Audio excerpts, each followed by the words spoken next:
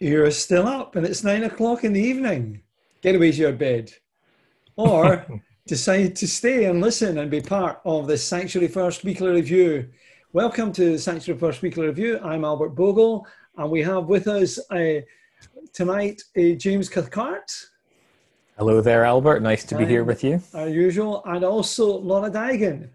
Hello. Great to be on. Unfortunately, the doc is not with us tonight. The doc is not in the house. He's not in the house tonight. So we won't get all the sort of latest information about what's happening in the National Health Service out there in the at the coalface.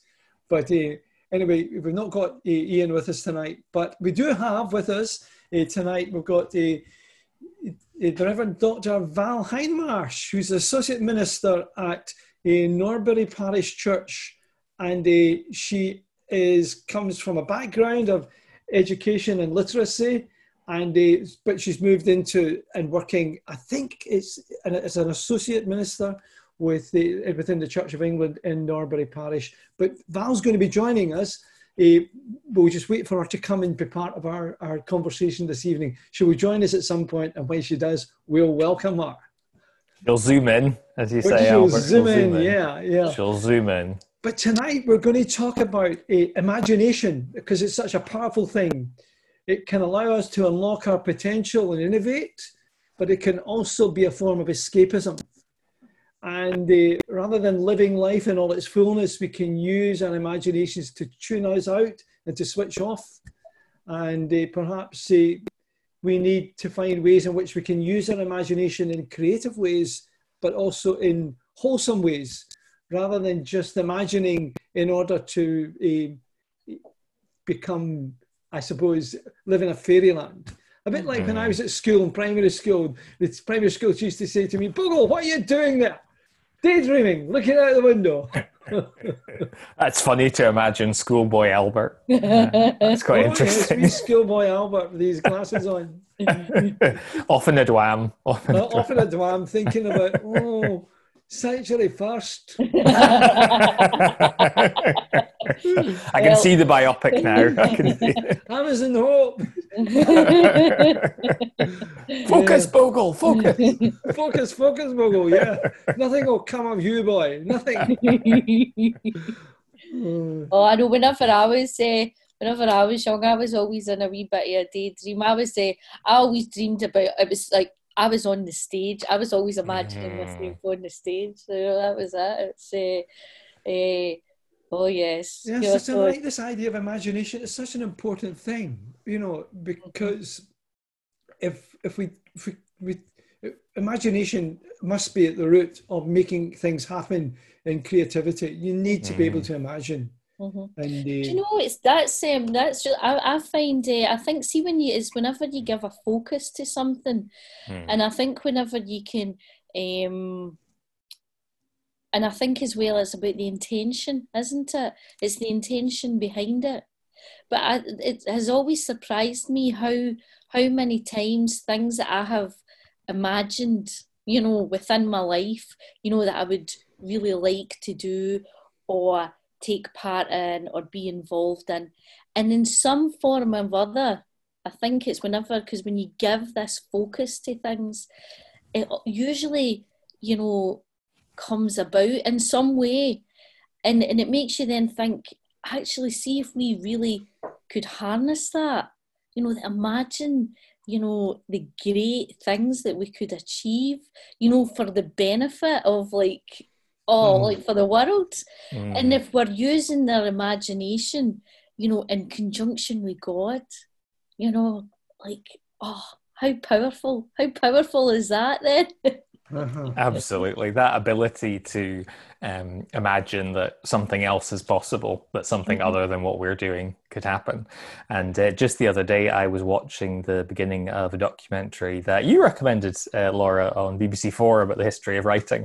Yes. And because of my daughter, I only got about 15 minutes in, but I'm going to go back to it. But they were talking about this idea of the sort of fundamental shift when we moved from pictures to words in kind of human history, and this idea of not just showing something, and that is that thing, but this something could represent something else, and then latterly that could represent sound.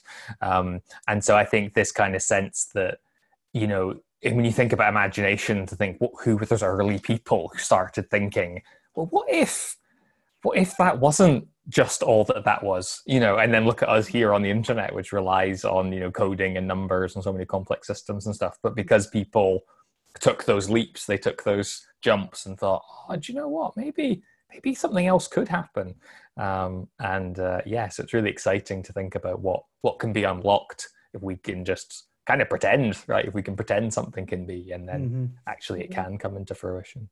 It's interesting, you know, that when we look at we say we are created in the image of God, in his image, and what is that image? It's something to do with the freedom that he's given us to think and to imagine. And if you go to the story, you know, in Genesis, in the beginning, God created the heaven and the earth, and then God said, let there be light. And there was light. You know, so did God think, light? Let's make light, you know, and then it happened, you know. God's imagination. That's pretty cool. You know, God's imagination, you know, God, let this happen. What about this? And then God saw that it was good. It's that kind of thing. I often think about that. Like, did God giggle, you know, and say, oh, look at this. This is just wonderful. Look what we've made. Oh, this is pure amazing. You know, because, and somehow we respond in that kind of way when sometimes we make something that we're very proud of. We don't want maybe even other people to see us doing it, but we go, oh, that's really, that's turned out really well. I didn't expect, you know, and it's real delight, you know, when something that you thought about and it actually all comes together, you know. Or when you see, yeah. I was just going to say that we've done it again, but I was just going to say that the idea that we're in the image of God and God, the creator, has made people who can create. So that was all I was going to say. It's quite cool, isn't it? The creation continues. And it's when you see people who really can create and doing something that they're really, really good at, and you see it all coming together, and it's, you know, just quite amazing, you know. I was thinking, Laura, about your Christian Creatives podcasts that you did, that series, and kind of looking back on a few of them together. Were there any things that kind of came out to you about imagination or the kind of creative process that kind of held through those? I think it's for people to not feel constrained, you know, and also not to be defined by, you know, what people tell you as creative, you know, but being actually trusting what you're feeling inside, you know, that, and trusting where that spark is coming from, you know, because I think sometimes, I think often that spark is coming from, you know, the Lord, you know, and it's being able to trust that, because God has, as you said, you know, it is this, you know, the creator has made, you know, others that can create as well. So for me, that's it. The people that I spoke to, it was about this, you know, trusting what was coming to them, and, you know, getting it out there. So when has it become creative, and when does it become escapism from reality? It's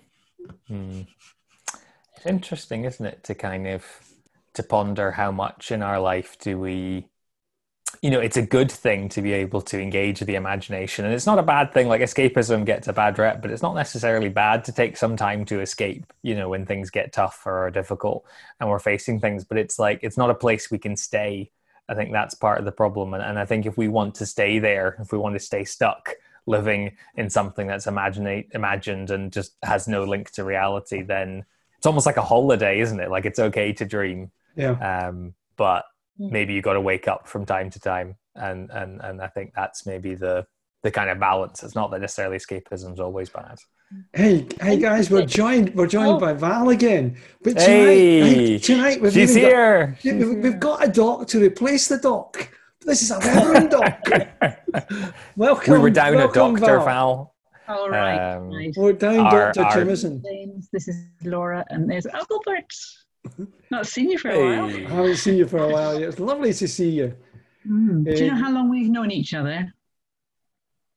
We've known one another. I think maybe. I don't know. No, I don't know. Maybe 50 years. Really? Yeah. Oh, my goodness. Wow. And you know, I first met Val used to sing, and she had hair like out, bushy hair out like what do you call him, the Simon and Garfunkel, like Garfunkel, blonde hair. But a great singer and songwriter and working in the arts always. Oh, fantastic. Many years ago in Summer Mission. I had sticky out hair a few weeks ago until Paul told me to cut it off as disaster. And it was actually. Yes, it's been an interesting year for hair, 2020, hasn't it? Yeah. I kept hoping it would be okay, but I mean, the reality was it wasn't. Well, we've just been discussing the idea of escaping from reality and confronting reality. Right. So. Yeah, we've just been discussing imagination and thinking about how important imagination is in creativity. And we might go on and talk about that later on when we're going to talk a bit about poetry, because we've noticed in at least two of your contributions this week, you reference poems. Mm-hmm. And one of the things about James Cathcart is that he's a poet, he writes poetry.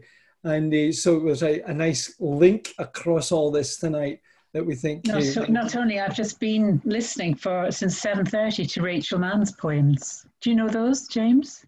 No, I'm not terribly familiar, no. No? A good one. Do you recommend? Absolutely. The latest book, A Kingdom of Love. She's Manchester-based. And... yeah, really worth looking at. Yeah. Brilliant. Oh, we're getting recommendations tonight as well. That's great. Absolutely. Are we allowed to do that? Absolutely. Hello, Laura. Not said hello to you. Hi. Hello. Dear. Well, we're delighted that you can join us, Val, and thanks for making the time, and thanks once again for writing for us. It's been a delight to read your work this week.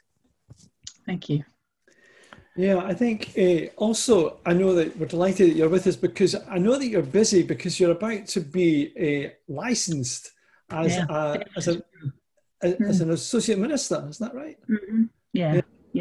Now, is that going to be a full-time post, or is that like a non-stipendiary post, or how does that work in the Church of England? It's non-stipendiary, and it's also part-time because, I am actually retirement age now. And in 2 weeks' time, I pick up my state pension. It's a month of great occurrences. But isn't it great that you can move at different times, move into a new form of service, do something completely different, and start again in a new way to serve, and to focus on a new chapter in your life? Absolutely. I don't think we ever retire as Christians. No. If we're called to do something. Someone sent me a note about this. There's no escape. Yeah, if you're called to share the good news of the gospel, how can you say, I'm just now retiring? I think retiring is I think retiring is something to do with insurance companies that wanted people to have retirement plans.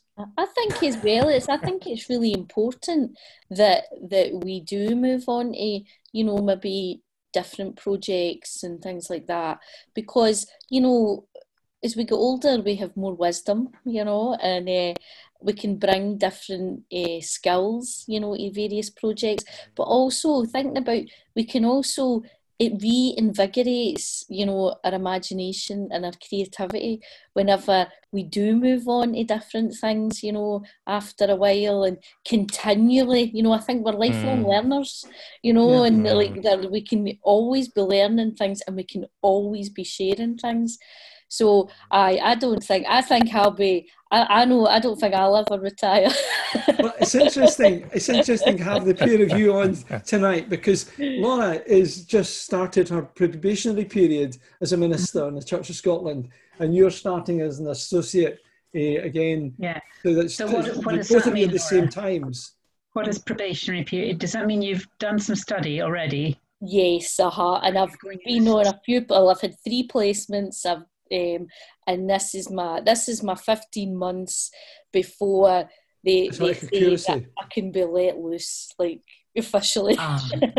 So it's a good period, actually, because it means then that, you know, I can learn things before the full responsibility is mine. Yes. So you'll stay. You'll go to a different church after those 15 months. Yes. Is that right? Yes. Yeah. Which is normally what people in my position would do also. But because of my great age and because of the proximity of the church to where we live, I'm going to stay there, in fact. And it's lovely. I love it. And we've got a new vicar. He's only 30. He was only 30 last week. So you see, together, we're going to complement each other. Brilliant. I was going to ask, Val, because I know that your background's in academia. Is that right? And more recently, yes. Yeah, well, indeed. So, because I was just going to ask that question about, in terms of what Laura was saying about different things at different times in our lives, and I was just going to ask about that and other things. I mean, we just heard from Albert about the music. You know, what different parts of your life are you bringing to this new stage, to this ministry? You know, because you said about working with literacy. I remember you telling me before. That's right. I mean, apart from what Albert said about always being a disciple anyway, the particular thing that I think I bring is the skill and the practice and the theory, actually, of working with adults. So the academia bit, because I worked for UCL latterly, and my thesis actually is about taking a group of teachers and sort of finding out how they were affected emotionally whilst on a year-long course as teachers. So they were teachers of reading, teachers of young children. They thought they did it well, and they probably did do it quite well.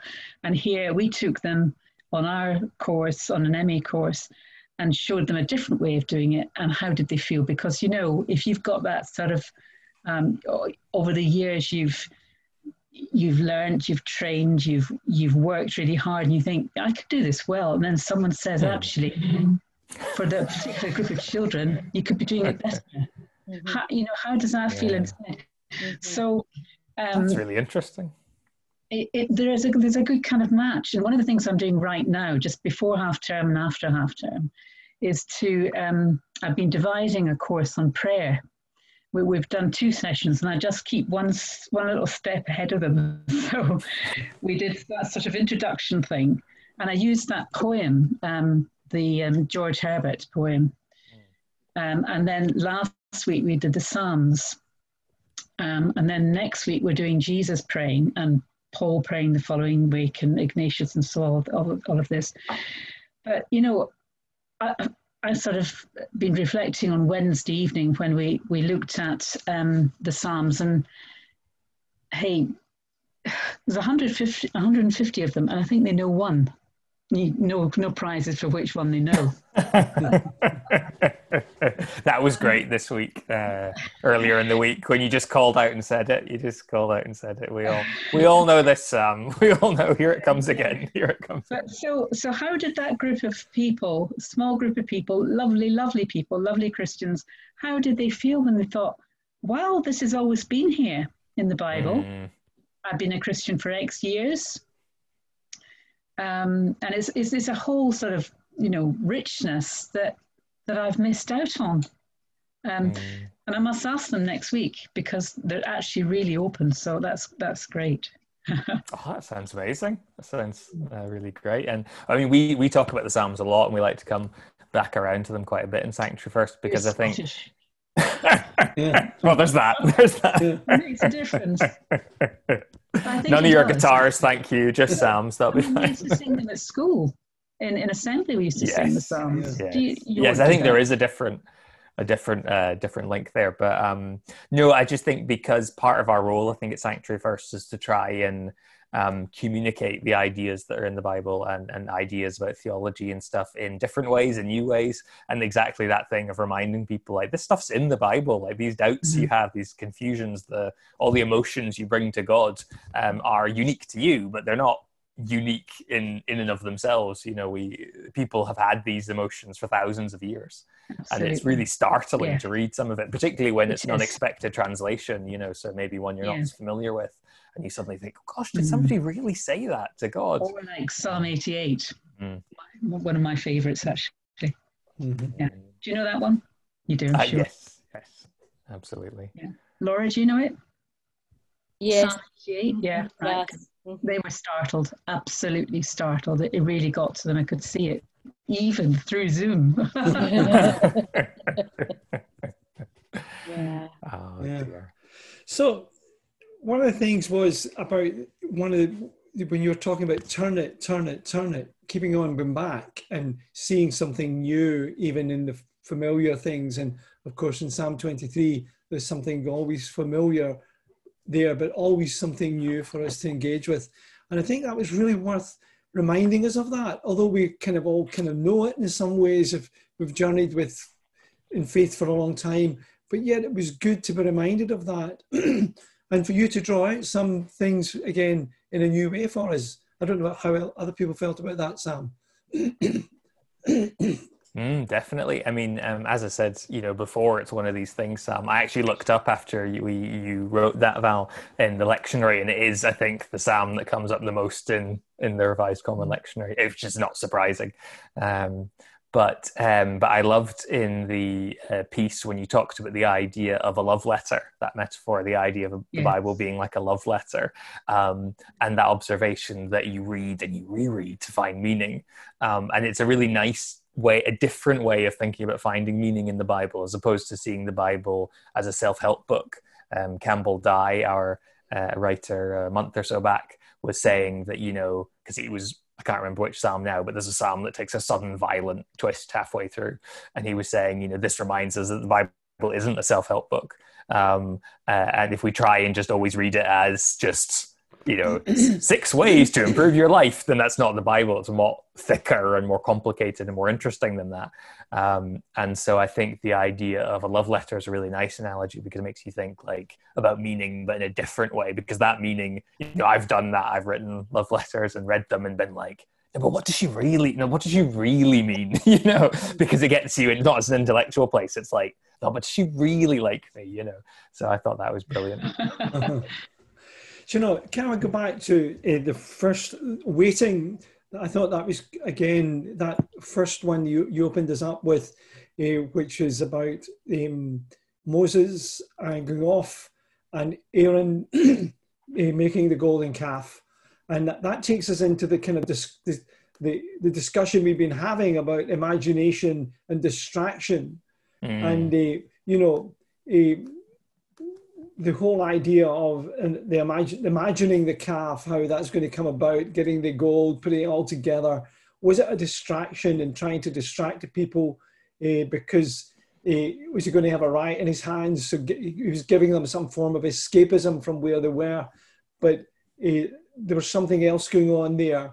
But how easy, and I think you were relating some of that back to our present situation with COVID, that within the Christian community, can we be distracted by this, or can we use this in some creative way to wait to see what we're going to learn in a new way as church, to be church in a different way, and to understand faith in a different way, and let our imagination be creative, and not just see this as escaping from some of the stuff that really we should be escaping from anyway, but escaping to something new and more creative.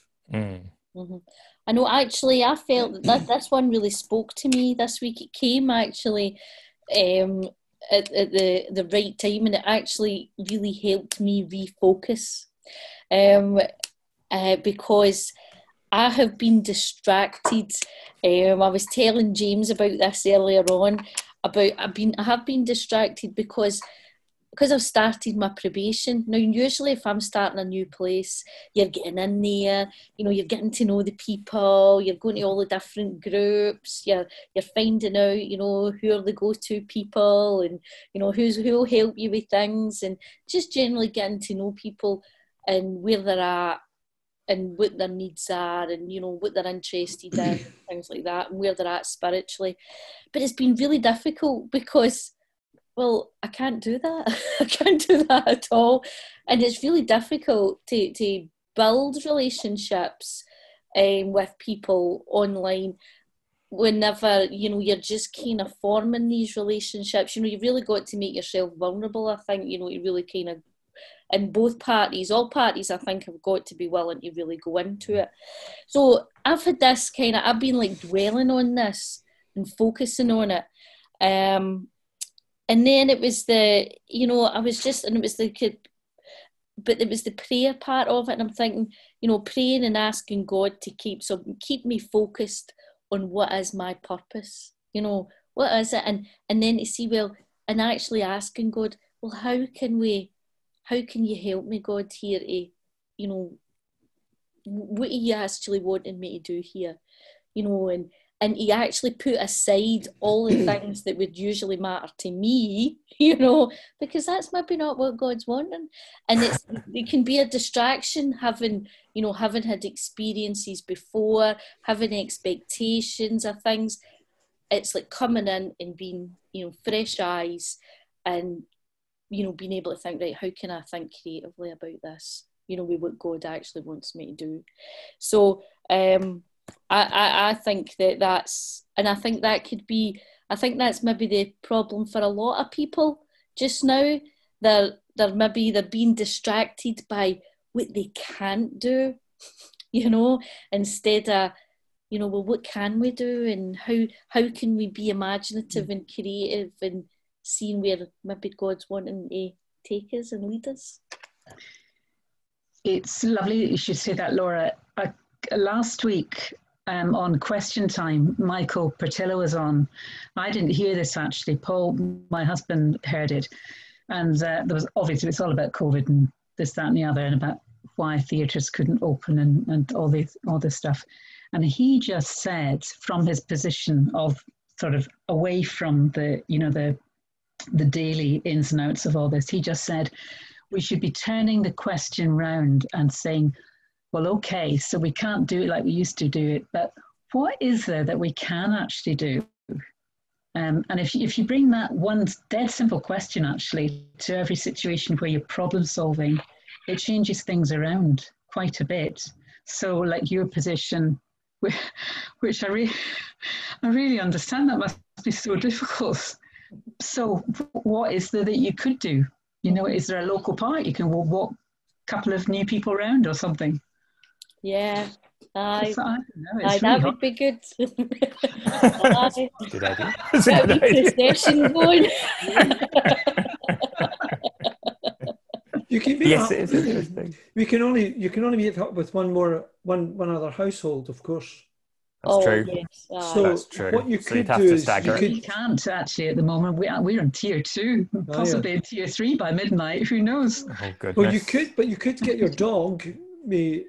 You could meet up with Rosie, because you've not met up with Val. Behind the weekly review screen is Ray, who's a technician and keeping us all together. Oh, yeah, this one, right? Okay. And Ray Manger has got a dog, Rosie, who's exactly the same breed as Laura's.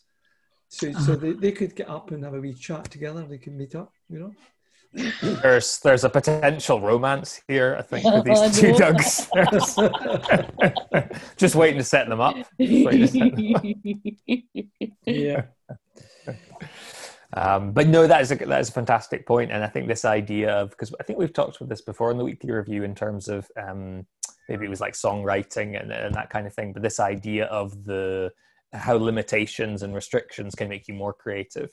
And the same in improvisation, like in drama, and about how actually, you need to have certain limits to then bounce off them, and you can't just be in free form. And so there are ways in which this crisis hopefully if there can be some good things that come out of it, it's maybe forcing our hand a little bit. And certainly when it comes to church, like, there may be ways in which, when you think about the golden calf, like, a golden calf seems very silly to us now. Like, imagine a golden cow. But what they were doing was not atypical of the time. They were doing something fairly, presumably reasonably conventional. And so there's probably lots of quite conventional things we do that are totally wrong-headed, but everyone does it, and so it's probably fine. And so it may be that actually we can use this as a bit of a wake-up call to think, well, what does really matter? What is it all about? But they seem to be saying, in the midst of getting Aaron to lead them on this creation of this thing, they seem to be saying, actually, we want it how it was before, in Egypt. Mm-hmm. Yes, good Exactly. point. Yeah, exactly. Yeah. And that's what congregations continually say. We want it like it was before. And what I can hear church leaders all around the country saying, you can't have it like it was before. And there's a whole lot of people who are quite glad it's not going to be like what it was before. And I think some people might be escaping now because they've been away for so long that they're maybe not going to be going back. Oh, yes. I'm certain of that. I mean, I don't know what your situations are, but we've ended up with 4 services, including an online service, and 2 very small services and 1 larger one. And there are folk who've they've adapted really well, actually, and that's great. But I'm thinking, and just people's faces and their names just keep popping in my head, and I think, well, not seen that one for a while, or this one, and it, that's how it's going to be. There will be people who are just taking this chance to escape, and of course, the implications of that are enormous, aren't they? Mm-hmm. Absolutely. But I remember being struck by, and this doesn't necessarily link directly, but by something Adrian Plass, the Christian writer, said once about the idea of people losing their faith in God, and that we often get really, as Christians, het up about the idea of, you can't lose your faith in God. But I remember him saying once that, if you don't have faith in God, like the God, then maybe that's not such a bad thing, and this idea of the sort of process of unbelieving as being part of the journey to somewhere else, so I'm not saying that that's directly what's happening in these circumstances when people's relationship with church is maybe breaking down, but there may be some patterns of attendance or participation or whatever that really weren't doing them any favors, and maybe they've got a chance now to rediscover God. Not inside a church anymore, but actually a God who's in their laptop or their kitchen. Exactly. I mean, we in our book review, which Laurie, you went at last night. We're doing a book review on. Oh, you've called her out, Albert. That's a bit mean. I know. Surprised by joy, but it's interesting. Sandy's got your name down in the book, but. One of the things he's just talked about, C.S. Lewis, was this difference between unbelief and disbelief. And, and there's a big difference. And some things, there may be things that we need to start unbelieving because they were never meant to be believed. And that doesn't mean to say that we've got disbelief. And we maybe need to allow people to draw out of the things that, in order that they can start believing in all its fullness in a new way, and trusting God. I didn't know that was something Lewis said. Wow, that's great. It's part of his journey. I mean, this journey that Lewis makes in Surprised by Joy, where he explains where he's coming from having faith to becoming an atheist and a materialist, and then reluctantly, he says he was the most reluctant believer that's ever came about. Because he didn't want to believe. And it's quite different from people who say, I would love to believe. Lewis says, no, I didn't want to believe. I was forced to believe because it was true. Yeah. I think though as well, I think there's not enough opportunities, I think, for people to have to raise the questions that are really bothering them in church. Yes. And absolutely, and get honest answers that actually maybe we don't know, you know, and for that to be okay. You know, I think too often we try to tell people, oh no, this is the right thing, or this is the right thing, and we ignore people whenever they've got, you know, they're asking like really valid questions, and acknowledging that, you know, I think that's really important, because if people feel that it's not being acknowledged, then it's just going to they're just going to pull back and disengage. Yeah, I think there's very rarely a formal platform for questioning faith or doubts or any sorts of questions, even sort of questions after a sermon or something like that. Very rarely do you find that in one of the established churches, and actually even less so in the nonconformist churches, I would have thought. But that's why in the Isaiah passage, I came across that bit about, you know, the kind of the notion that God is behind Israel and fighting for them and all of this, which I find really difficult. And I just had to say, you know, there's much that's hard to understand in this passage, blah, blah, blah. I just couldn't say anything else. And I kind of wrestled with it a bit. Well, actually, I wrestled with most of them. I think often we do wrestle. I think this is the point. James and I sometimes are tempted just not to have these sections but we've got to wrestle with it. I think it's back to what you were talking about, turning it. And I remember Neil McLennan, who works with us and part of the wider team of Sanctus Media and Sanctuary First, to work very closely together. But I remember Neil telling me years ago that the things in the Bible that he found very hard, he said it's like on a post-it, he sticks it on the wall and he says, I can't make sense of that at the moment. In fact, it's maybe not for me. It's maybe for another time, in another place, in another situation. Maybe it meant sense to someone 2,000 years ago, but at the moment, in my context, I'm not going to say it's not relevant, but I can't see its relevance, but I'm just going to let it stick there. But then he went on to say, but there's just so much more in the Bible that I do understand. And if I just get on with working on that, I've got plenty of time to work on it, because I'll never be able to engage with all the challenges that the Bible will throw up to me. I think, though, if you admit that kind of thing, it gives people permission, doesn't it? Yes. For them to express themselves.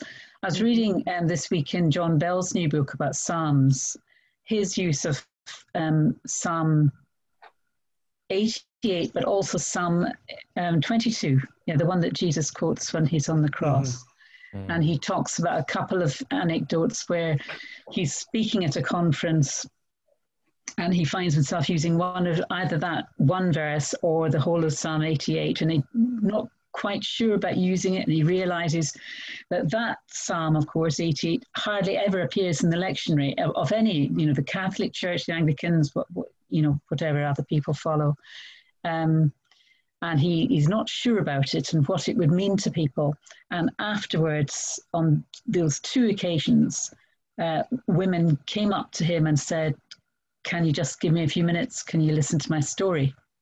And, they relate their story of misfortune or horror or whatever. And, they're having a good cry as well, and that's all fine. But the thing is, by the end of it, they're so heartened because they've found a vocabulary of pain in those psalms, and they've been given permission to rant and rave at God, actually. And I don't think we're really poor at this. Oh, absolutely. Absolutely. I was just thinking back to, there was a book I read at university. I was just trying to see if I could find the name of it. I think it might have been The Rise of the Bible, The Unexpected Story of an Accidental Book or something. But his name's Timothy Beale, and he came from a very evangelical North American tradition. And he had this it's kind of partly sort of memoir-like. And I remember he had this bit where he talks about the Magic 8-Ball Bible. And he grew up with this sense that, any question you've got, just turn to the Bible and you will find a verse, and then that'll be the answer. And that when he was going through difficult times, like as a teenager, he would flick through pages, drop his finger, read a verse, and then and essentially this idea that he was given these incredibly unrealistic expectations of what the Bible was and how it worked. And I think for many of us, like, the problem with how we handle the Bible and how we do things is we don't want to probe too deeply, because we don't want to find something that doesn't make sense or that unsettles us or that confuses us, because surely the Bible's got to be a constant comfort and a constant solution and a constant guide, and it is, but in a much more nuanced way. And so I think the idea that, Psalm 88, which could be seen as an incredibly difficult and would this really bring comfort or help to people as a psalm, but actually it, as you said there, found a vocabulary for pain, and it found a way of expressing something. And so, I mean, certainly we've been trying with Sanctuary First services to do a bit more of opening things up in terms of discussion and stuff, so that rather than having a sermon, we'll sometimes just have a discussion, or there'll be a sermon and then Albert will be like, well, what'd you think of that then? And we'll like actually get into it. And it's partly, and I like that when you said in the day about, not having all the answers yourself, because I think we need to show our workings a bit more. And not make it seem like there's only one way of reading a passage, and if you don't get it, then you don't get it. James, you just reminded me of something Sandy Smith said a couple of weeks ago. He was on the Weekly Review, and he was talking about again C.S. Lewis, but he was talking about how God is not a magician. And that's what we want. We want a magic, and sometimes people want the Bible to be a book of magic, and it's not that, And I think that's the challenge for us too. It's much more than a book of magic, but that's what we can reduce it to.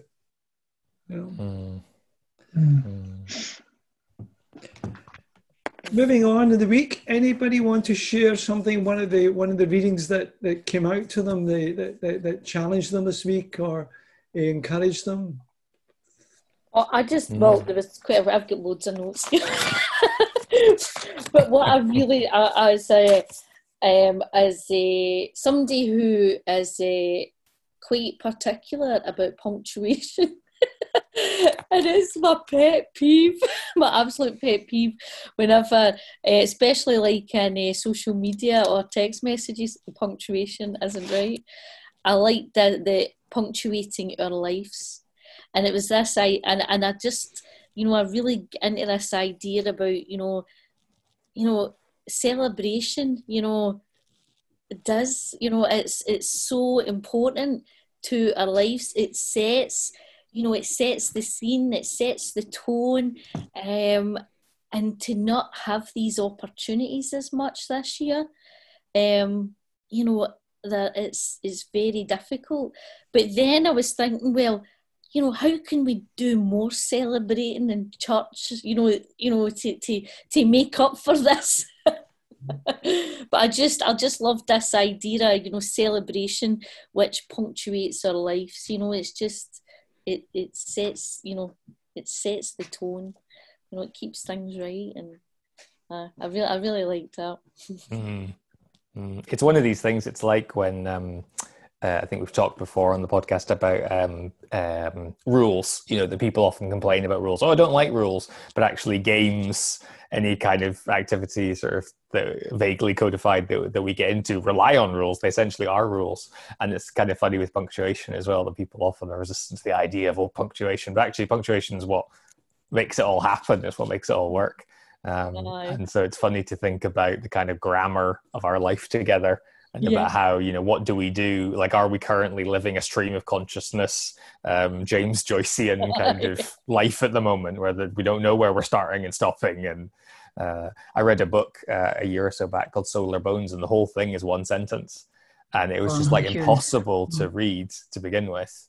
But then incredible, because actually you realize that's often how we think. We often think in this strange, not entirely linked way, but it would be hopeless for most things, like to not have you're just craving a full stop by the end.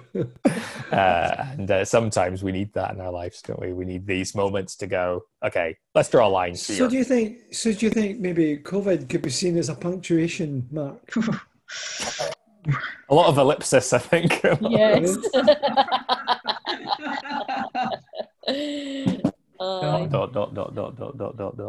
Aye, it's been a full stop for some people, isn't it? I don't know, but I think Martha. I mean, we've been living with it with Martha having COVID, and it certainly is a time of you do stop and you think about life and how important one another are to one another, and you see things in a completely new way.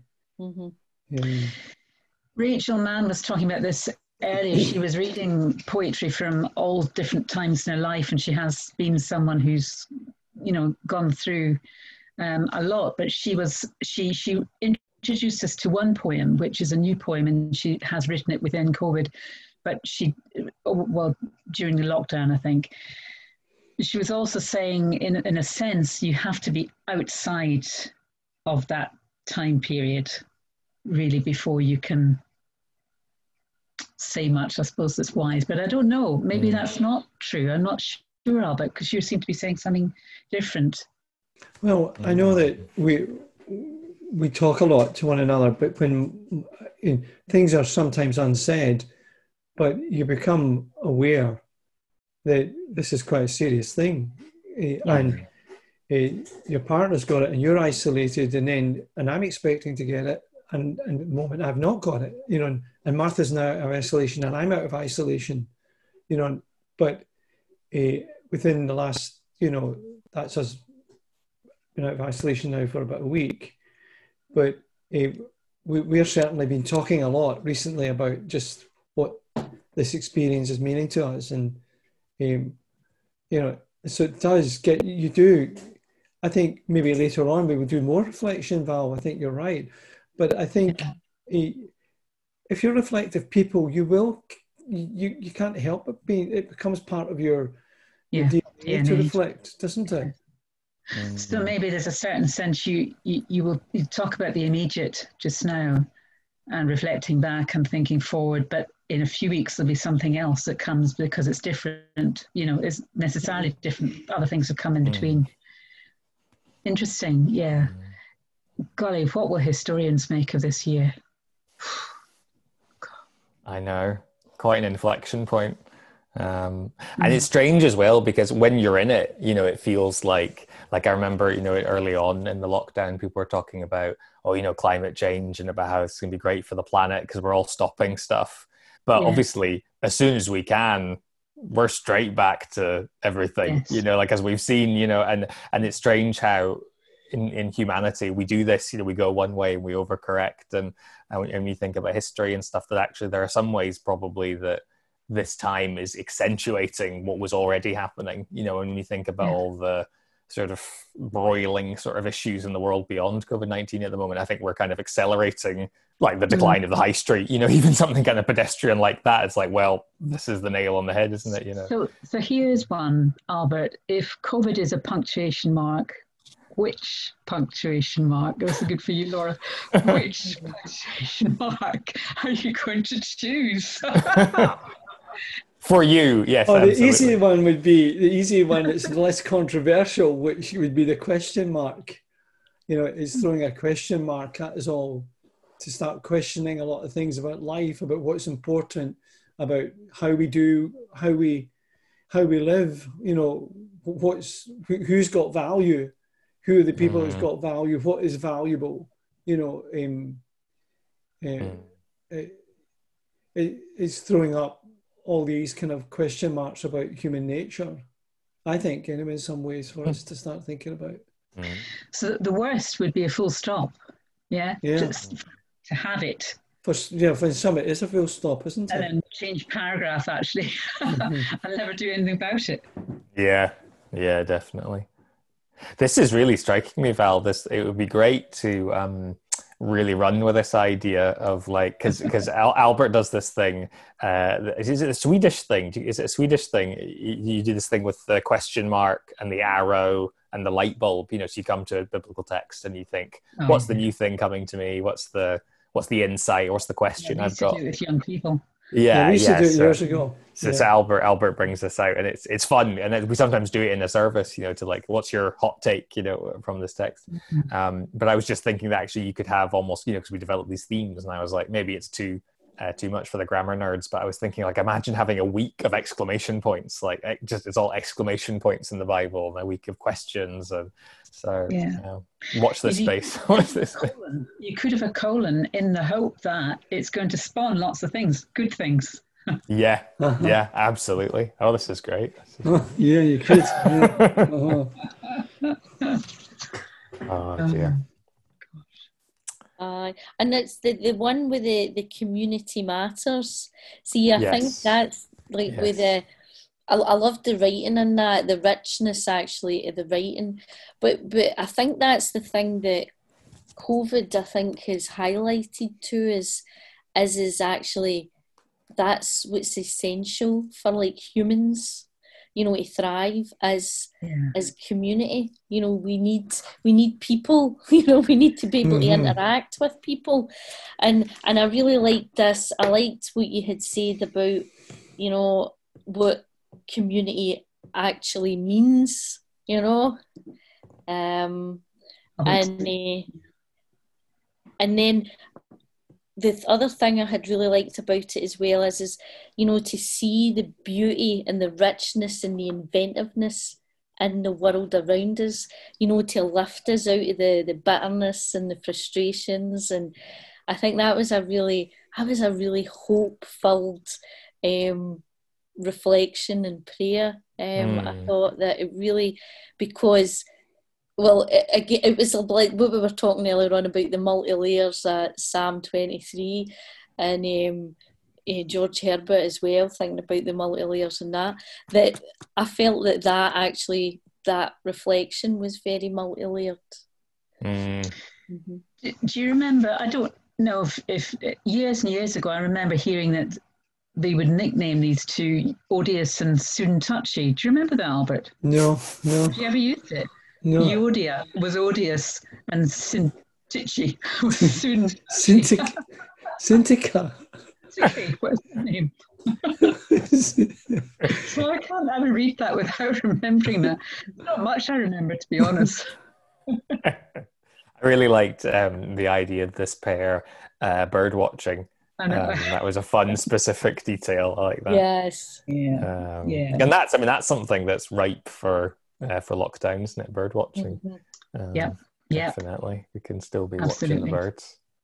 And I thought, it reminded me of a conversation that was going on this week in Radio 4. Someone was having a conversation with Rory Stewart. And he's gone over to the States, hasn't he, to Yale?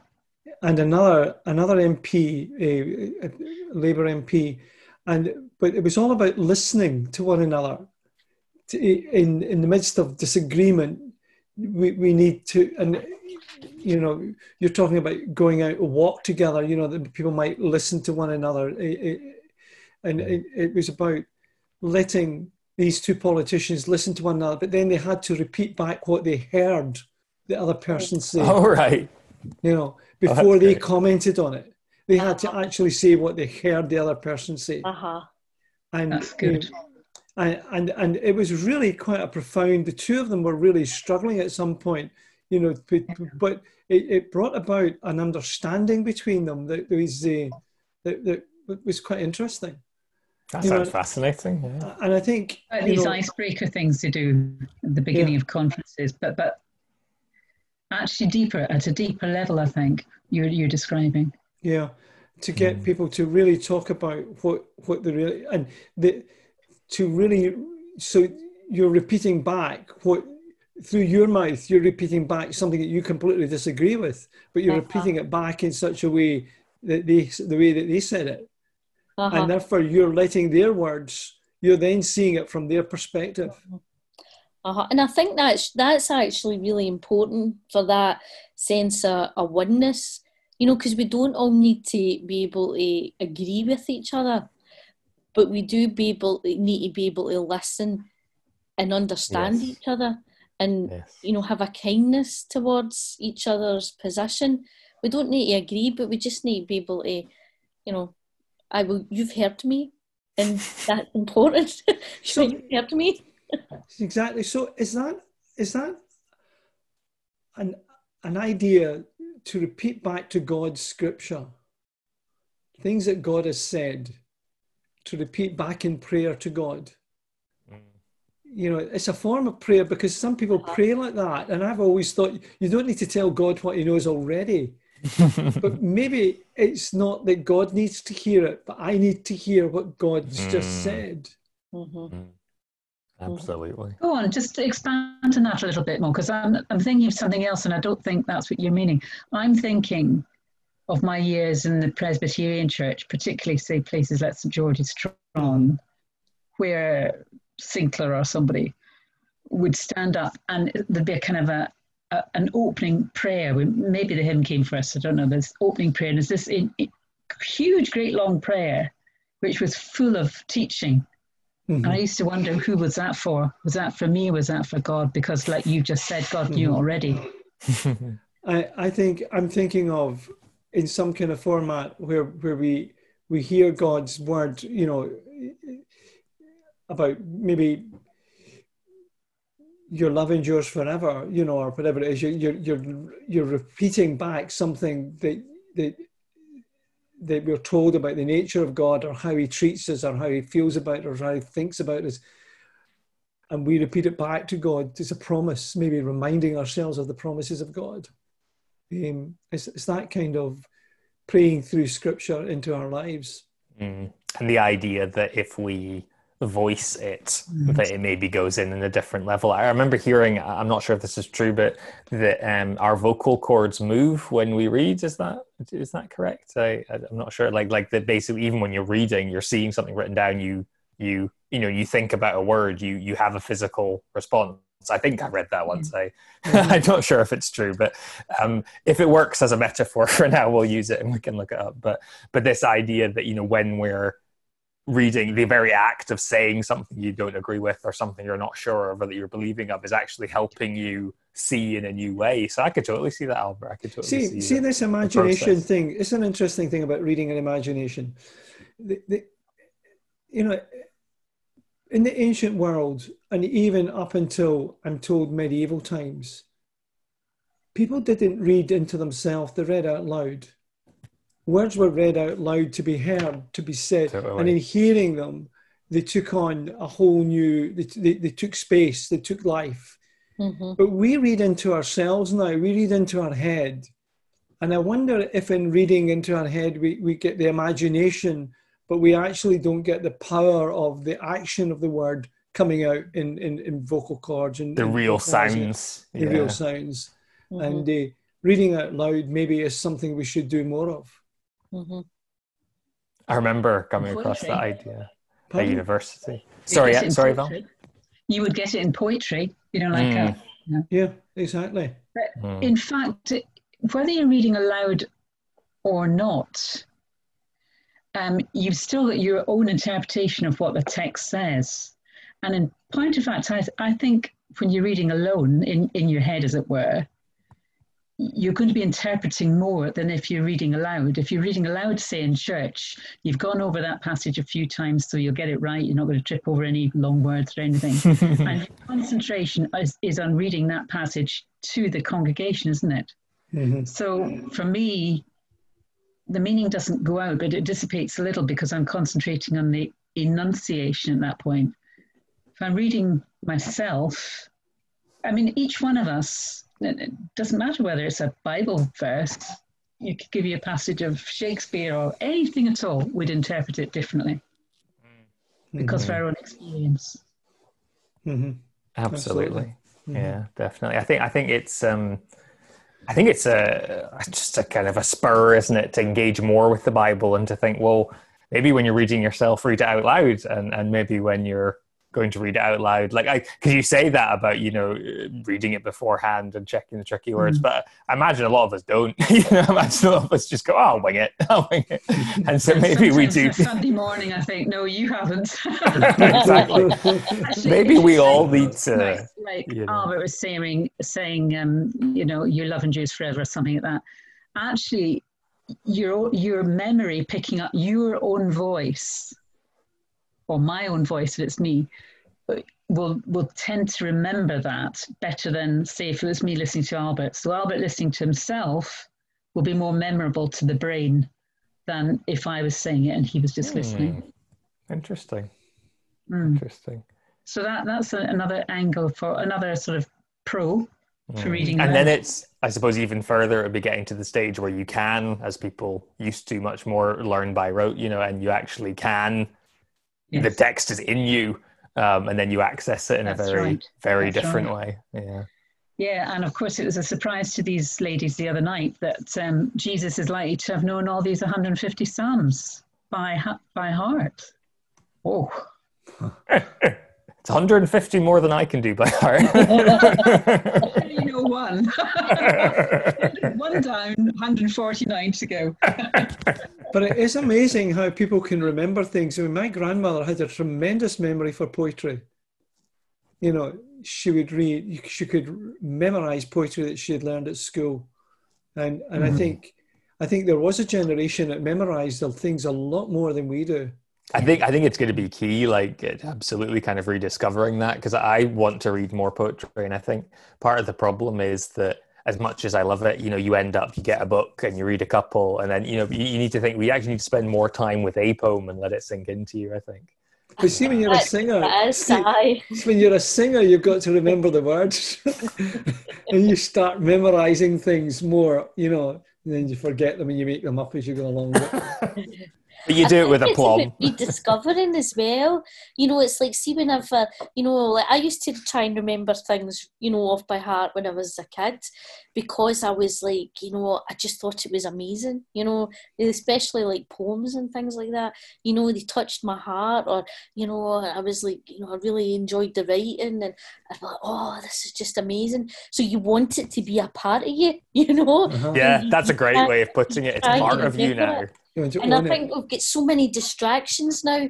It's like, well, let's rediscover actually what really matters to us, and let it be a part of us, So that's like, your word have I hid in my heart. And it's like, then I might not sin against you. And it's like this scripture beginning to take root in our lives. Your word is a lamp unto my feet and a light unto my path. So we carry this light, this lamp with us.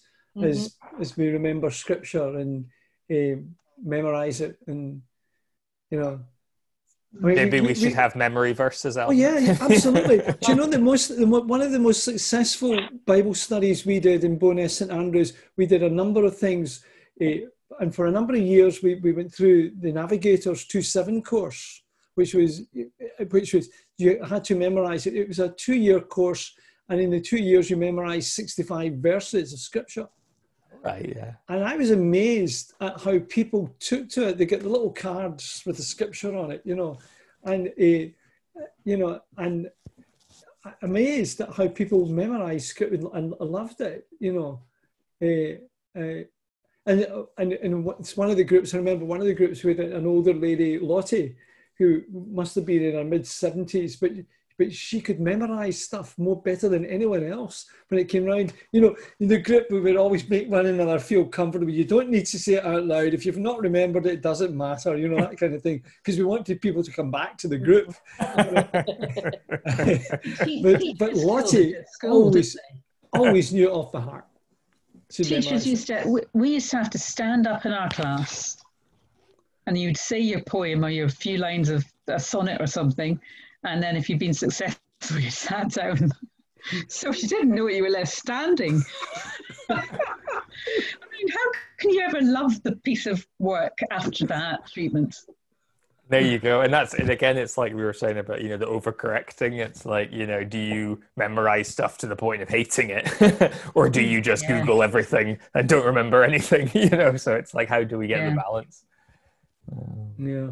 Hey, listen, guys, you know what time it is? It's 10:05. It's been in quick tonight. That's flew in. Flew in tonight. Listen, thank you so much, Val, for joining us tonight on Sanctuary First. thank you for writing for us over the years. It's great to have you and be able to, in this new format, we started it this year, the Weekly Review. We've now been running it nearly, this is, into our I started January, didn't it? We started it in January. And it's really been a successful, great opportunity to meet writers and the writers to come in and speak about their work and to encourage by it. And I think the community really enjoy it because they can watch it at different times during the week and can meet the writers. Absolutely. Nice to meet all of you, actually. Yes, Lovely definitely. Yes, because well. we've emailed but never met. So guys, who have we got next week? Who's the writer next week? It is none other than Peter Nielsen. Peter, is it? Peter Nielsen, absolutely. Great. So he'll be starting, and of course we have our Sunday live service. Yes. Laura and I have been working on that, so that's at 3 p.m. Yes. So how many would log into that? Oh goodness, you're asking. I'm not across the stats at the moment, so I wouldn't be able to tell you. But I think there's a reasonable number of people. I think there's a few hundred. There's a few hundred. About maybe 400 or 500 people. It's in hundreds anyway. Over the and a smaller amount live, probably more people watch it back. But yeah. So on a monthly basis, I can tell you, for instance, on the app, the Sanctuary First app, there is something like between 12,000 and 14,000 pages turned every month. And that's just the app. Which, by the way, the new app's coming out in November, which is going to be absolutely stunning. So make sure you download it. And there'll be more than 14,000 pages turned a month on that one. There'll be 14,000 pages turned by Albert, and the rest of us will join in. Yes. But can I remind everyone too, on Sunday, we're launching our first ever giving campaign for Sanctuary First. Because as Sanctuary First, it begins to grow and mature as a community, and all the changes that's happening within the national life of the Church of Scotland, Sanctuary First has got the challenge to become much more self-sustaining, and the community needs to support the work of Sanctuary First. So we're inviting those who tune in regularly and get involved with us to consider if you're able to help contribute towards the work and the ministry of Sanctuary First.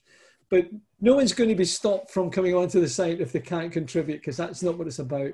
But it's about those who can help will help, and those who can pray in other ways. And we're going to have a prayer meeting for it on Monday night at 7 p.m. So if you want to join us for our prayer meeting for the work of Sanctuary First this Monday night at 7 p.m. and the following Monday as well.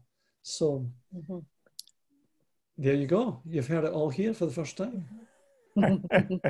Lovely to talk to you all. So we'll see you all.